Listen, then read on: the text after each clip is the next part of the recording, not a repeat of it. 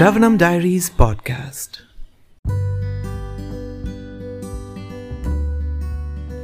Hare Krishna everyone, we're continuing to read Bhagavad Gita as it is, the book by His Divine Grace Abhayacharana Bhaktivedanta Swami Srila Prabhupada.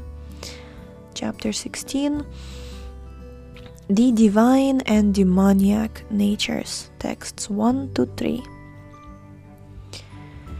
Shri Bhagavan Uvacha Abhayam Sattvasam Shudhir Jnana Yoga Vyavasthitih Danam Damascha Yagyascha Swadhyaya Stapa Arjavam Ahimsa Satyam Akrodhas Tyagah Kshantirapayishunam Daya Bhuteshvaloluptvam Mardavam Harirachapalam Tejakshama Driti Shocham Adroho Nati Manita Bhavanti Sampadam Daivim Abhijatasya Bharata. The Supreme Personality of Godhead said, fearlessness, purification of one's existence, cultivation of spiritual knowledge, charity, self-control, performance of sacrifice, study of the Vedas, austerity, simplicity, non-violence, truthfulness, freedom from anger, renunciation, tranquility, aversion to fault-finding, compassion for all living entities, freedom from covetousness, gentleness, modesty, steady determination, vigor, forgiveness, fortitude, cleanliness, and freedom from envy and from the passion for honor. These transcendental qualities, O son of Bharat, belong to godly men endowed with divine nature. Purport. In the beginning of the 15th chapter, the banyan tree of this material world was explained. The extra roots coming out of it were compared to the activities of the living entities, some auspicious, some inauspicious. In the 9th chapter also, the devas, or godly, and the asuras, the ungodly, or demons, were explained. Now, according to Vedic rites, activities in the mode of goodness are considered auspicious for progress on the path of liberation. And such activities are known as Daivi Prakriti, transcendental by nature. Those who are situated in the transcendental nature make progress on the path of liberation. For those who are acting in the modes of passion and ignorance, on the other hand, there's no possibility of liberation. Either they will have to remain in this material world as human beings, or they will descend among the species of animals, or even lower life forms.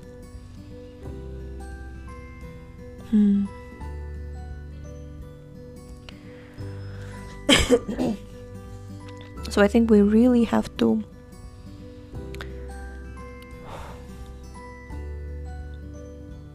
take into consideration, be grave about the fact that if we are in these modes of passion and ignorance, there's no possibility of liberation. How important it is for us to develop these godly qualities, sattvic qualities, and of course, above sattva. Okay. In the 16th chapter, the Lord explains both the transcendental nature and its attendant qualities, and the demoniac nature and its qualities. So in this chapter, everything will be explained. He also explains the advantages and disadvantages of these qualities. The word abhijatasya, in reference to one born of transcendental qualities or godly tendencies, is very significant. To beget a child in a godly atmosphere is known in the Vedic scriptures as Garbhadhana Samskara. If the parents want a child in the godly qualities, they should follow the 10 principles recommended for the social life of the human being.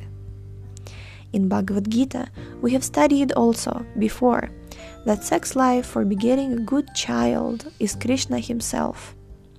Sex life is not condemned, provided the process is used in Krishna consciousness. Those who are in Krishna consciousness at least should not beget children like cats and dogs, but should beget them so that they may become Krishna conscious after birth. That should be the advantage of children born of a father and mother absorbed in Krishna consciousness. The social institution known as Varnashrama Dharma, the institution dividing society into 4 divisions of social life and 4 occupational divisions or castes, is not meant to divide human society according to birth. Such divisions are in terms of educational qualifications. They are to keep the society in a state of peace and prosperity. The qualities mentioned herein are explained as transcendental qualities, meant for making a person progress in spiritual understanding so that he can get liberated from the material world. In the Varnashrama institution, the sannyasi, or the person in the renounced order of life, is considered to be the head or the spiritual master of all the social statuses and orders. A Brahmana is considered to be the spiritual master of the 3 other sections of a society, namely the Kshatriyas, the Vaishyas, and the Shudras. But a sannyasi, who is on the top of the institution, is considered to be the spiritual master of the Brahmanas also. For a sannyasi, the first qualification should be fearlessness. Because the sannyasi has to be alone, without any support or guarantee of support, he has simply to depend on the mercy of the Supreme Personality of Godhead. If one thinks, after I leave my connections, who will protect me?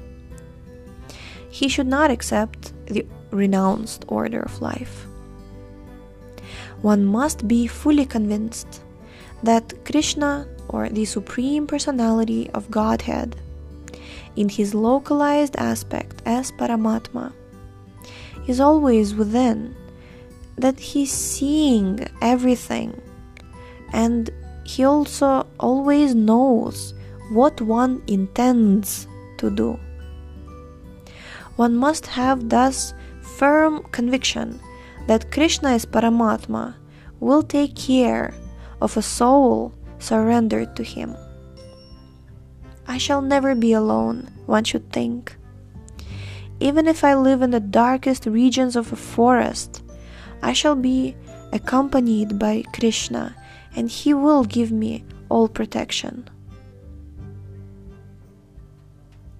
That conviction is called abhayam, fearlessness. This state of mind is necessary for a person in the renounced order of life.